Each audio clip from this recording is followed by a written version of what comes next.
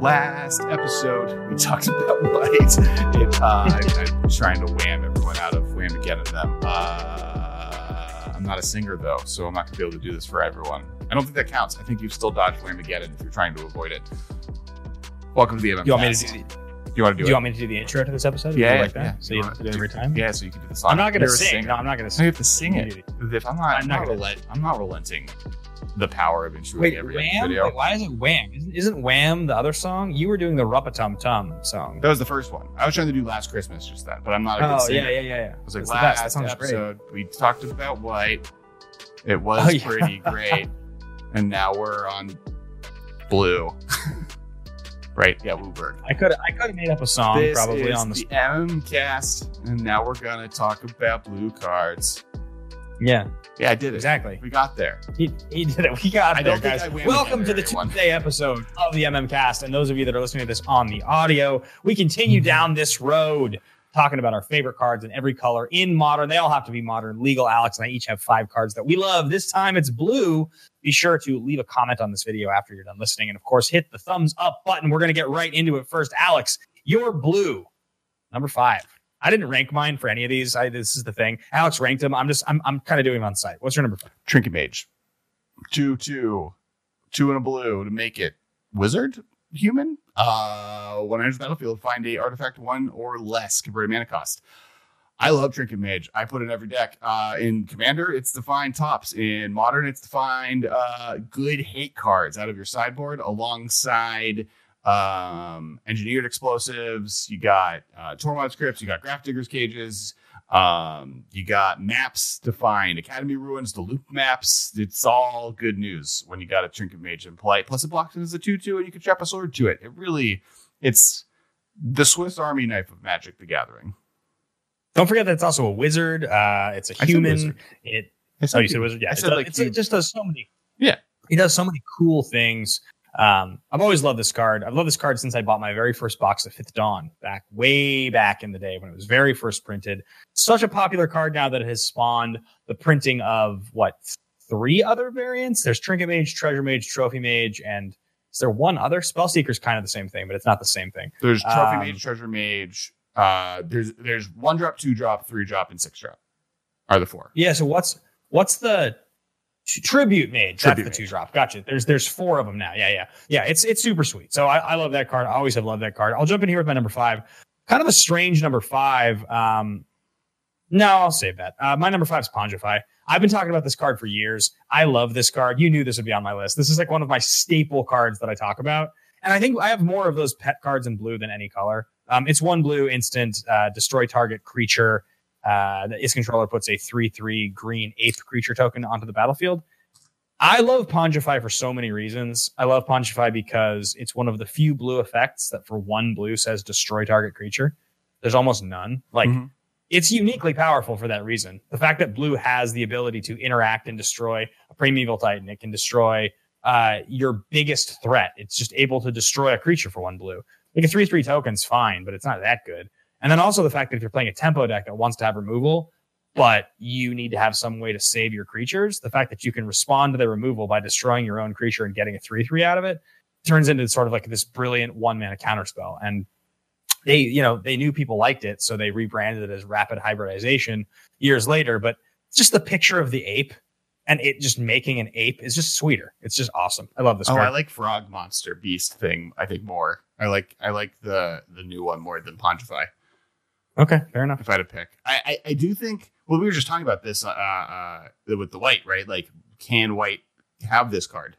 And I kind of forgot this card existed when I was saying that. I mean, what would exile versus destroy, which is a upgrade, and maybe it's a 2/2 versus a 3/3 to do that. But it's almost the same card, right? Like it's literally almost exactly. And it's worse. Like, it's not better than Path, but could they print this in the standard as a white card? I think they totally could. Yeah, it's sweet. What you got? My next card is Remand. One of the blue return target spell to throw in a hand, draw a card. It's like such a useful card. You can do, it's like the best card you can have in a counter war because you can return your spell to your hand if they're countering your spell. So you draw a card, get your spell back, and they lose their counter spell. You can just use it to tempo people out in Modern for a while. That was all you needed because you were just playing the Lingering Soul or the Splinter Twin game. So you just had to survive to the turn you won. Scapeshift also was taking a lot of advantage of this at that point when it was a rug deck. It's just like a really, really, really cool counterspell. We talked about in White when we talked about Mana Tide, like big brain cards. This is another one where like you just feel smart when you wreck someone with this card or get them. If you get them getting a Tasigur, right? Or you like get them playing something that involves sacrificing a creature as part of its cost. I think it's really tight. I love the card. Yeah, I think I'll jump straight to my card here just because it's related. But what I will say on this before I move on is that you talked about Mana Tithe. This is so similar and also so different because it's exactly the opposite. If they go for a 6-mana spell with this, it doesn't matter if they have open mana. You returning it to their hand is everything. That's the whole advantage, right? The more expensive of a spell they try, even if they leave 1 mana open, the better off you are. I didn't put this on my list, even though I do love it. I chose a different counterspell that's always been near and dear to my heart, and that is Delay. And this is a card from Future Sight. Originally, it is one blue, 1 colorless. Actually, it's just 1 blue is how you say that. One counter target spell. Counter target spell. If the spell is countered this way, remove it from the game with 3 time counters on it. It gains Suspend if it doesn't have Suspend.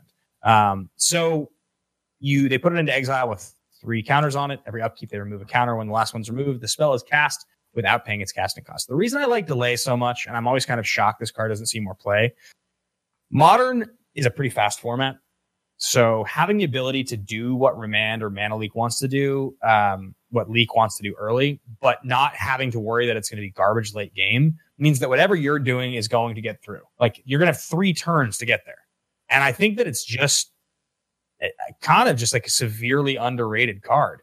I mean, Logic Knot's terrific, but it's double blue and you have to have a full graveyard. You can splash this card. 1 blue, 1 colorless. It doesn't cost you much. You can put it into many decks. And then there's also that cool functionality that it has with like a, Wasteland Strangler, like that type of thing where you can exile it, put it into, and then put it in their graveyard. So I love this card. Again, I chose a lot of cards that I think are fun that I like, but I do think that this card is pretty underplayed. It's really good. Yeah. I really like that. I mean, they kind of do very similar things, right? My next card, which also does a similar thing, because we're in blue. And that is Creature Venser. This is the original Venser. 2 blue, legendary creature, human wizard, 2/2. When it enters the battlefield, return target permanent or spell to their owner's hand. So this can be used as a bounce counter spell, similar to Remand. It can be used to remove a thing in play. It can kill a token. It can bounce a thing. It has Boomerang and Remand attached. But instead of drawing a card, you get a 2/2 creature. The benefit of Venser, beyond just having a 2/2 creature you can attack with, is you can abuse him by using stuff that lets you blink. So Restoration Angel, we mentioned. You can also abuse it in like Legacy used to be able to do it with, because it's a legendary creature, you could do it with Karakas. Like I used to play Venser Karakas in Miracles just because it like was a 1 card. You can exile it to Force of Will if you like don't need it. It's going to get some opponents. They're just like not going to be able to handle getting that spell return to their hand in Legacy where it matters. And then eventually you get to the point where you have Karakas and this, and like you block them out of the game. They can never cast a spell again. So love the card. Really, really sweet. Honestly, my main reason I want Karakas unbanned. Like I would love for Wizards to print that type of effect, but only targets creatures that you control. Okay. Like I don't need it to target my opponents. I just want it to affect me. I've always loved Venser. I think that there's probably a Modern deck at some point that will play on the same axis that like Ponza plays. That's going to play Naban and Venser, and will just sort of like turbo return everything on the battlefield to their hand. Mm-hmm. We'll just bounce all the lands. With Force of Negation existing, I think Venser is terrific. So my next card is one that you guys know well. It's on my shelf over here. Down, I can see it yonder, and that is Grand Architect. Now, I put this card on this list because it is classically my favorite card. It's kind of been, most of my favorite cards from 5 years ago have kind of aged out. It's not really powerful anymore. It's not even really fringe powerful anymore. I just really love it. Grand Architect is blue, 1 for a 1/3. Vidalcan Artificer. Other blue creatures you control get +1/+1. For a blue, target artifact becomes blue until end of turn, and then it has the ability to tap an untapped blue creature you control, add 2 colorless mana, spend this mana only to cast artifact spells or activate abilities of artifacts. As I've said many times, the thing that's cool about this card is that it's a 3 mana Lord for blue. just above all else, right? Like it's just, this is a non-tribal base level. You just make all your creatures bigger. And then on top of that, it has this cool ability that allows you to avoid summoning sickness for any blue creature to cast artifacts and activate abilities of artifacts. And again, you want to talk about unique abilities. There's not a lot of cards that do that. All of the 2-mana creatures in blue that allow you to accelerate, they require you to have an untap step. You can play this on turn 3, tap it, and cast Walking Ballista, Mirror Superior, any 2-mana artifact the same turn you play it. You can accelerate into Mind Stone. You can, like, there's just a ton of things you can do with Grand Architect. It's a very unique ability. It's been kind of overshadowed by Urza, but just, I mean, you guys know how much I love this card. I always have, and it's hard to find a way to play it, but it's super awesome. I think Urza is like also a kind of statement of like, oh, we get that people like this card. What are ways to make it good? Yeah, right? I think that's what Urza was. I think they're like, oh, we've had this pocket way of like maybe making a better version of Grand Architect, and Urza is our main artificer character ever. We're actually printing him for the first time. Well, how can we combine those? And I think that's where we ended up with. And there's like, yeah, I think that kind of the blue artifact ramp spell creature has always been really cool. There's the artifact one that gives them all artifacts cost 1 less. Yep, that's probably my second favorite after those two. Yeah, I love this. Was that Foundry Inspector? Is that the one? Maybe I have it somewhere near me if I wanted to find it, but it's right there. It's from Esper. Card is sweet. One in the blue. No, that's Ethereum Sculptor. That card's great. Yeah. My next card in blue is Hedron Crab. One spicy crab boy. Classic. Mills your opponent real well, especially with the Rune Crab. Mills yourself really well just by itself. Rune Crab didn't enjoy him on the self-mill train, but just like one of the coolest engines, just like really, really fun to kind of play with. It makes you like, it's an actively fun way of playing Magic where like you're playing fetch lands and that's milling your deck and then that's getting you value and then you're able to play that value. It's never been like the best in Modern, though there's definitely been times, but now Hedron Crab with Rune Crab is able to kind of do real stuff as far as the mill your opponent out version of the game. So Hedron Crab just keeps trucking along, being the 0-2 we all wish we could be. It's really sweet. I mean, Hedron Crab, you and I have been talking about this card since we became friends. It's been around since then, basically. And it's great. This card is like, it's adorable. And what you just said, the thing that's so fun about this card is the incidental value. It's playing a fetch land, cracking your land, searching for something and saying, trigger, I'll do this cool thing, which either furthers my game plan against you or gets me going with what I'm trying to do. And, they've printed things like Bruvac that make this card even better. So I do think that Hedron Crab is one of the all-time sweet cards. It's totally sweet. Yep. What's your number 2? Oh, man. Coming down to this is a tough decision because I've got 1, 2, 3, 4 cards left on the list here. I'm going to have to cut it. I'm going to have to go. This is tough for me. All right. You know what? Curious Obsession. My next blue card. Spicy. It's because it's one of my favorites. It really has become like one of my all-time favorite cards. It's costs a single blue mana. It is an enchantment or enchanted creature. It's +1/+1 and has whenever this creature deals combat damage to a player, you may draw a card at the beginning of your end step. If you didn't attack with a creature this turn, sacrifice Curious Obsession. This card's pushed. This card is pushed and was pushed from the day they printed it. It's not strictly better than Curiosity because you lose it at the end of turn if it didn't attack, but like the fact that you just can play any 1/1 on turn 1, play this on turn 2, attack for 2, and draw a card is so good. Like it's so pushed. If you have any way to protect it, literally this is set up to just play all things that cost 1 and have a Spell Pierce or have a Force Spike or have a Flusterstorm or something open to make sure you're okay. And so many games in multiple formats have I done that. This is another one of these cards that in Modern over the years, this is going to pick up steam. This is going to become more and more of a played card. I know it because it's too good for what it does. And if you can put it on the right creature and protect it, it's just a busted advantage. A couple times, back with this 2 times, 3 times. It's like you're going to win the game at that point. My number 1, Snapcaster Mage.